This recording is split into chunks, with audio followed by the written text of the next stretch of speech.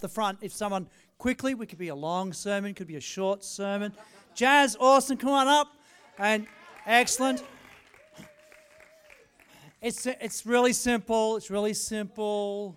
We got two people. Excellent. Two women. This is going to be interesting. Okay.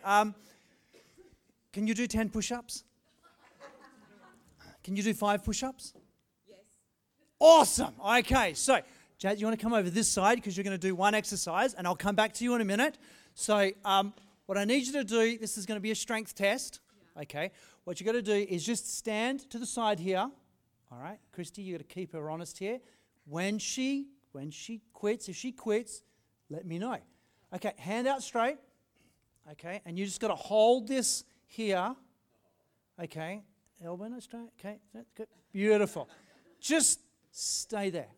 We'll get back to you in a minute. No bending like this. No doing this. We good?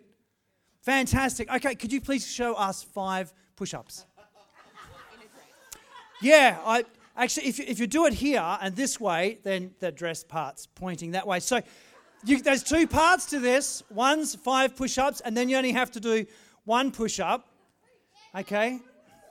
That's pretty good, I gotta say. Okay, cool. All right, that's good. Okay, now, that's right. Now you only have to do 1. Okay, now you only have to do 1 push-up. There's only 1 minor change. Get ready. All right. And then, get ready. Get ready. Okay, all right. Now, at this point, you've just got to decide, you only have to do 1 push-up, whether you want to use your left arm or your right arm. Now, you can do this. Because... No, I think she just needs more encouragement, right? Like, if she had more encouragement, she could do this. Right? Let's encourage... Because... What we're doing here is a comparison between physical health and how we respond to it and emotional health. And here are some of the things we hear when we're struggling emotionally. You can do this if you really wanted to. You could do this. Have you ever heard that?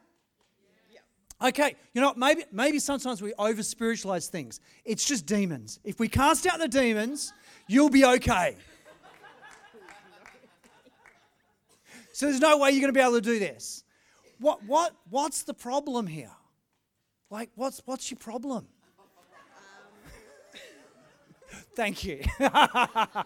Awesome. Give her a clap. We'll get to you in a minute. How you doing? It's a little bit sore. You know, out of the 2 exercises, she's not going to hurt nearly as much as you will tomorrow. So I really appreciate you doing this. What we have is, we'll get to you in a minute. What we have over here is there are some things in life which you either have the strength to do or you don't. And emotionally, sometimes we get this big whack and you just can't handle it. And it just hits you and you either got the strength or you don't. And that's often what happens to us emotionally with lots of different things. You get a big whack across the face, big slap, and emotionally you're just stuck. And on the other hand, over here, what is less than like 5 to 10 grams, this is looking exactly the same as when she began, but as it goes along, it's getting heavier and heavier and heavier. And the pain in the arm is getting worse and worse. And she's smiling, but inwardly, she's in a lot of pain. Would that be a fair? Would you like to stop? Yeah. Okay, all right, cool. All right, we'll stop. Okay, thank you. Well done.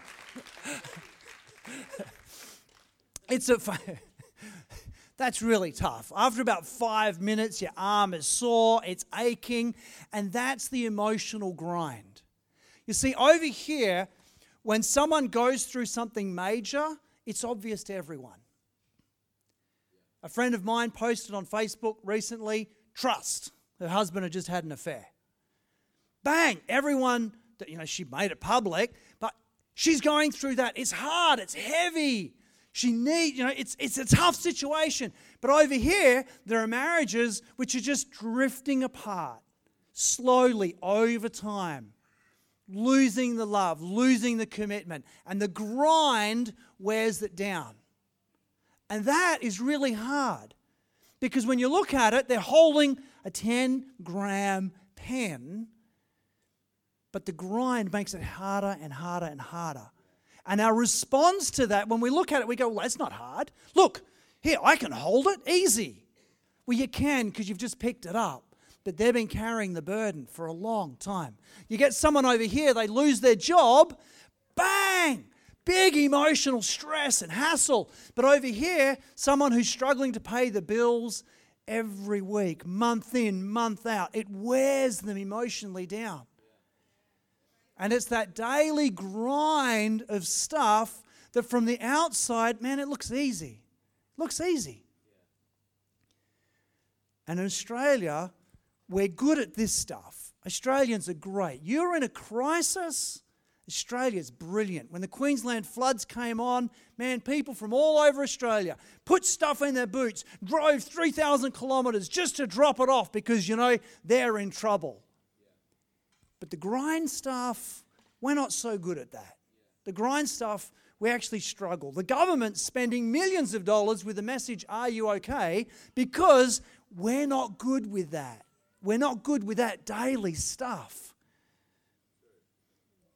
And emotionally, it cripples us. There's a passage in Exodus that I want to focus on today and draw some broad principles about how we can handle the grind that emotionally wears us down. And it's in Exodus 18. There's a lot in this passage. I love this passage. But it also has something to say, well, I'm going to focus on the emotional stuff. I'm reading from the ESV, which is a little bit different from what you have on your screen, but the message is the same. The next day, Moses sat to judge the people, and the people stood around Moses from morning till evening. When Moses' father-in-law saw all that he was doing for the people, he said, "What is this that you're doing for the people? Why do you sit alone? And all the people stand around you from morning till evening." And Moses said to his father-in-law, "Because the people come to me to inquire of God. When they have a dispute, they come to me, and I decide between one person and another. And I make them know the statutes of God and his laws." Moses' father-in-law said to him, "What you're doing is not good. You and the people with you will certainly wear yourselves out, for the thing is too heavy for you. You're not able to do it alone. Now obey my voice, I'll give you advice, and God be with you. You shall represent the people before God and bring them their cases to God, and you shall warn them about the statutes and the laws and make them know the way in which they must walk and what they must do." In other words, you're going to keep doing the same thing with getting the same outcome, but we're going to change a couple of things. "Moreover, look for able men from all the people, men who fear God, who are trustworthy, hate a bribe, and place such men over the people as chiefs of thousands, hundreds, fifties, and tens, and let them judge the people at all times. Every great matter they shall bring to you, but any small matter they shall decide themselves. So it will be easier for you, and they will bear the burden with you. If you do this, God will direct you, you'll be able to endure, and all this people also will go to their place in peace." So Moses listened to the voice of his father-in-law and did all that he said. Here's Moses. He's the big guy. And from morning till evening, people are coming to him for him to be their judge, for him to teach them about the law of God. And I'm guessing the first day he does this, he gets home in the night and he's like, "Man, that was fantastic. It was awesome. We sorted out all kinds of disputes today." I reckon on day one, he felt $1 million. But between when he began and when his father-in-law turns up, the burden has started to take its toll. And his father-in-law gives him some good advice. He asks him, what are you doing? What are you trying to accomplish here? His father-in-law could see that he's starting to wear out. His father-in-law had the ability to foresee, you know what, you keep this up and you're in a world of pain. It's not hard. What he started out with doing is not hard. It's like the pen. It's not difficult, but it's that grind every day, morning till evening, and it's going to kill him. Not just him, but all the people. So Jethro begins with a question. What are you trying to do here? In Australian terms, are you okay? It's a good question. It's a good question we can ask ourselves. In Psalm 42:5, the psalmist asks, "Why are you cast down, O my soul, and why are you in turmoil within me?"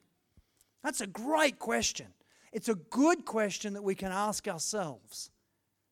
It's a question we should be asking ourselves. How am I feeling? How am I doing here? Am I doing okay? But we also need Jethros in our life. We need people who are looking at us, looking at what we're doing, and they're asking the question, are you okay? I think government's spending some really good money on this. What we don't want, of course, is to build a culture where we go, are you okay? You know, we want to ask the question and actually look, are they downcast? Do they have sadness? Are they actually struggling? We want to actually look for the answer. I started playing a joke with people. If they asked first, how are you? I'd say, good, how are you? And then I'd throw it back at them. So I'd go, how are you? They'd say, good, how are you? I'd say, good, how are you? And usually they go, good. I mean, you know, we don't listen to the answers, often when we meet with people. But we need to ask the question, are you okay? We want people in our lives. One of the core ways we do this as a church is through small groups. Yeah, I'm all for small groups. It's not an agenda I'm pushing. But small groups is that place where you're going to get the question, are you okay? That's where it takes place. You know, my friend who put on the Facebook, trust. Most people don't respond that way when their husband has an affair. For most people, it's deeply personal, and you don't stand up in front of church and go, oh, my husband had an affair. That's usually not how we handle big emotional stuff. But in a small group with people that you trust and that you know they've got their back and you love them and they love you, that is a much safer place where that can happen. But the grind stuff, we need people asking that question as well. How are you going with that? We often avoid sad people. We want to be happy all the time. And who doesn't? But there's times when we want to be asking each other the deep questions, where we want to be Jethro to each other. And at the same time, there's three key players in this whole passage. There's Moses, who is honest and responds, and he listens to the advice and changes the way he's behaving. So sometimes we're Moses, sometimes we're Jethro. But there's also everybody else. And sometimes that's us. When we're just standing on the sideline watching someone else go through stuff. And that brings me to my second point. What's your motivation? Because you see, Moses gets two kinds of motivation from Jethro. In verse 18, you and the people with you will certainly wear yourselves out. For the thing's too heavy for you, Moses. That's the stick. Hey, Moses, here's a stick motivation for you, buddy. You're going to wear out, but so is everybody else. We live in community. We're connected. Your emotional health is not just about you. It's about the community that you live in. You go down, other people go down. But he also gives the carrot. Hey, if you do this, and I love this promise of Moses, if you do this, God will direct you, you'll be able to endure, and all this people also will go to their place in peace. You will endure, you will keep up this, but the people are going to go home in peace. There's a peace that comes when you're emotionally healthy. There is a peace in your community when you're emotionally healthy. There's a peace in your home when the parents are emotionally healthy. There is a benefit that comes from you being emotionally strong. The beautiful thing I love here about Jethro is he says, God will direct you. God will direct you. You know what happens with emotional pain? We isolate. We isolate from community. We isolate from God. And it's horrible. But the promise of Jethro is that you will hear God. God will direct you. You'll be more sensitive to the Spirit because you're going to be a part of the community. Everyone benefits when we're emotionally healthy. There is nothing selfish about you looking after your emotional health. Nothing selfish at all. We live in a society that wants us to go faster and faster. Beck's going to talk more about that next week, and that's going to be awesome. You want to hear what she has to say about that. But we live in a society where we isolate. Our culture, Western culture, is individualistic. There you go, got it out. It says, it's up to you. It's up to you. You've got to do it all. You've got to be strong. Got to hold it all together. And it isolates. The carrot and the stick motivation. It's not just about us. You have a moral obligation to the people in your life to be emotionally healthy. If you're emotionally healthy, it impacts them. I mean, just think about it. You can belong to a family where there is domestic violence and people are being, beaten up and abused. Is that a good environment to raise a kid? No. So the parents have a moral obligation to their children to be healthy. So what do you have to do as parents and as people in the workplace, in the communities? What do you have to do to step back from all the stuff that's happening, that's dragging you down, that's grinding you down, and say, you know what? The long-term benefit here is I will endure, God will direct me, and the people will go home in peace. There will be peace when we do that. So we need to choose our motivation. If you don't deal with stuff early, that carrot that Jethro gives Moses, here are some good reasons, mate, to sort yourself out, eventually becomes a stick. When you emotionally get ground down, it becomes a stick. And problems start to appear. You start to burn out. People start to complain. Becomes a stick. We often wait for the stick. Most couples who are struggling with marriage difficulties leave it 18 months too late. Deal with stuff before it becomes a problem. People go home in peace. The last one is escalate the help. Jethro has this great advice to Moses, break it up, mate.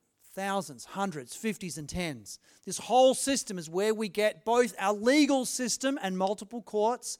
It's also where we get the idea of the triage nurse, where some people can handle the little stuff, but the big stuff, we pass it up.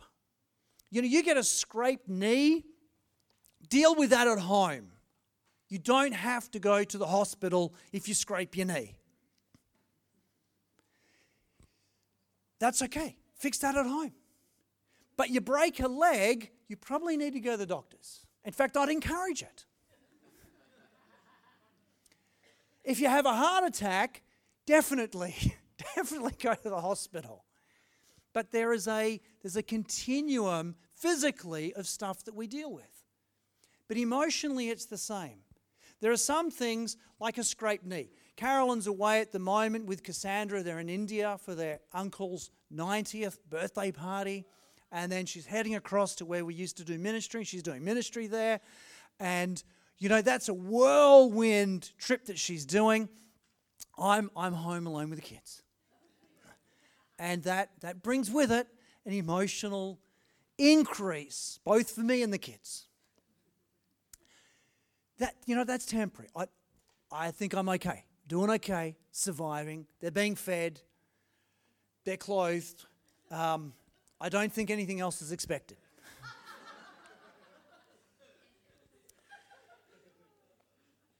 Maybe there's more, but Carolyn will fill me in when she gets back.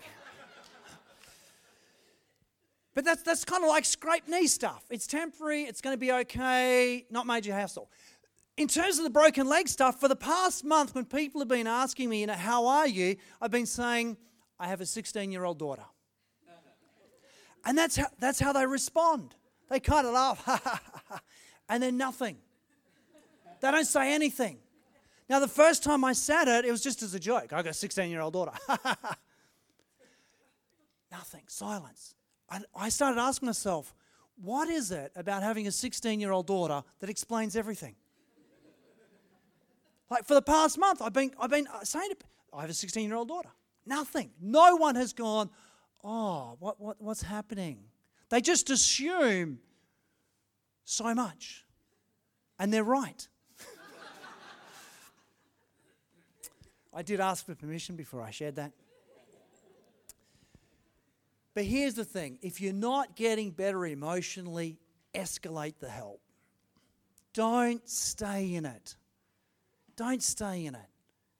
There's a point where, because again, pain is isolating. You're going to feel isolated. If you can, reach out to the people around you. Don't shun when people try to reach in and ask, are you okay? Allow the community to be able to help you and escalate it. If you're going through stuff, share it with your small group. Now, just with that, a small aside to our small group leaders, we've got everything from professional counselors who lead some of our groups to just ordinary people leading our groups. Depending on the group, depends on the advice you're going to get.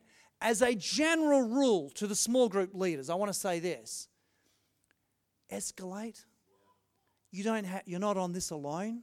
Throw it up to other people. You're like the triage nurse. You don't have to solve the problem, but you're in trouble. Okay, now you need to go see this person or that person.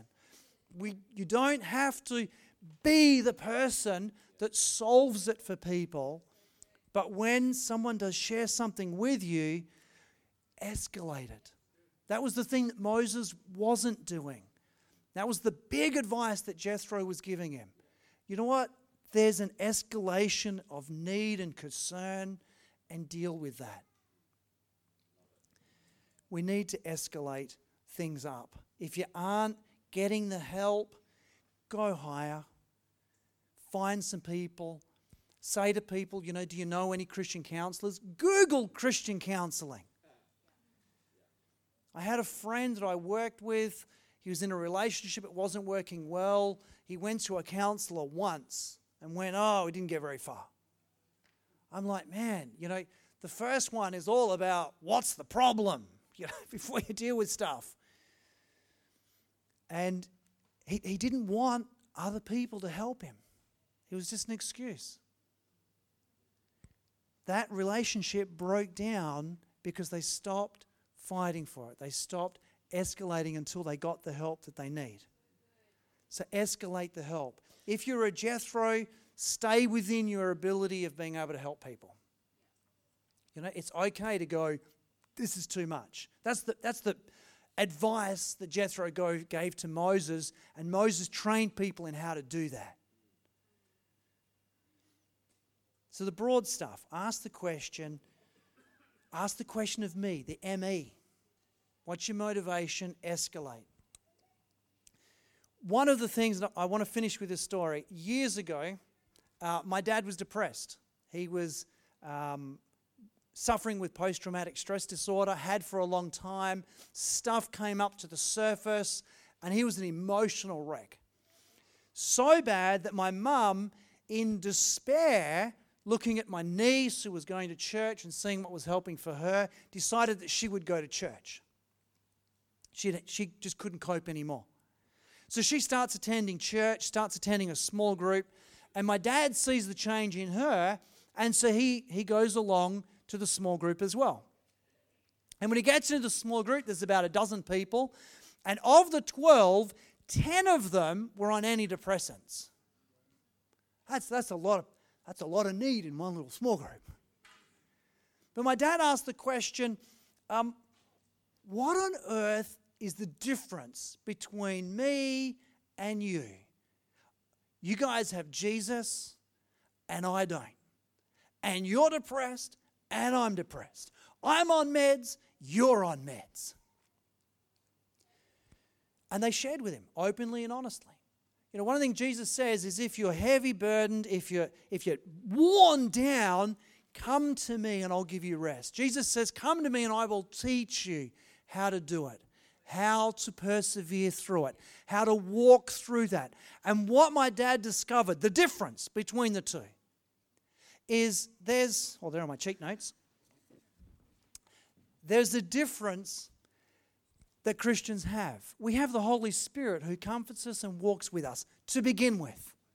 Not only that, but we follow a God who is Father, Son, and Holy Spirit, who is community, who is always calling us to community. Here is my dad kind of stuck alone in his pain, and the more he's suffering with pain, the more he's isolating people. And when, through God's grace, he reached out to a Christian community, he discovered that one of the things that Jesus teaches us is don't go it alone. That we do this together. That we sit in the pit. We walk through the valley of the shadow of death together. Jesus in the midst of that. And what he found was that that group had a hope that together they could endure that he didn't have. He was looking down a really dark place. He was headed down that road. And yet here he saw people with the same problems, the same issues, same medication, but they had a hope because they had each other. They had community. That was the thing that Moses wasn't doing. He sat there alone in the midst of a crowd. Feeling alone has nothing to do with how many people you have around you. He was alone in the midst of a crowd. That was my dad. Surrounded by people, he was alone. But he came to faith through that small group. Not because they were struggling any less than him, but because they had a source that they were connected to. Jesus had taught them how to love one another, how to encourage one another, how to sit in the pain with each other. Now, as we finish today, for some of you, you're struggling. You are struggling. Today is not a good day. You're a 2 out of 10. The choice you have is to keep that to yourself or to begin to share with people. Again, you may not want to come bursting out the front and go, I'm struggling. But you can speak to some people. You can say to someone today, we need to talk. And if someone says that to you, make the time to talk with them. For some of you, you're going, I don't have Jesus. And I don't have that hope. And I'd like that. And we're going to give you time to respond. To let Jesus, let the Holy Spirit come in you, encourage you, comfort you, and help you. Help you be connected. My encouragement is whether you're going through a big burden or you're going through the grind, don't do it alone. Let's pray.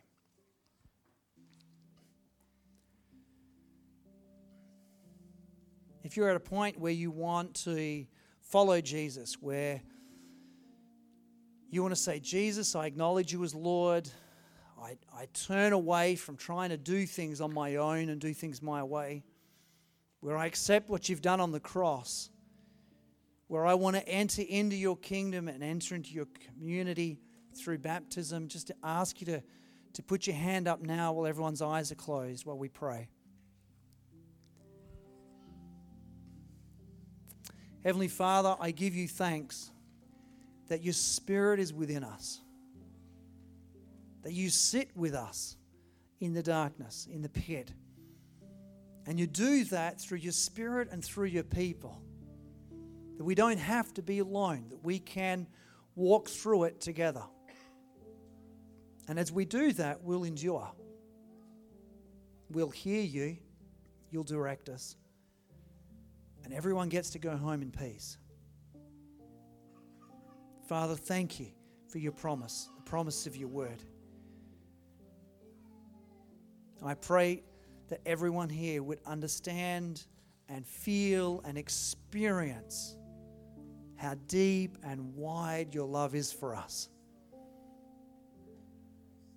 Thank you, Jesus, for teaching us how to encourage one another, how to spur one another on, how to bear with each other, how to carry each other's loads. In Jesus' name I pray. Amen.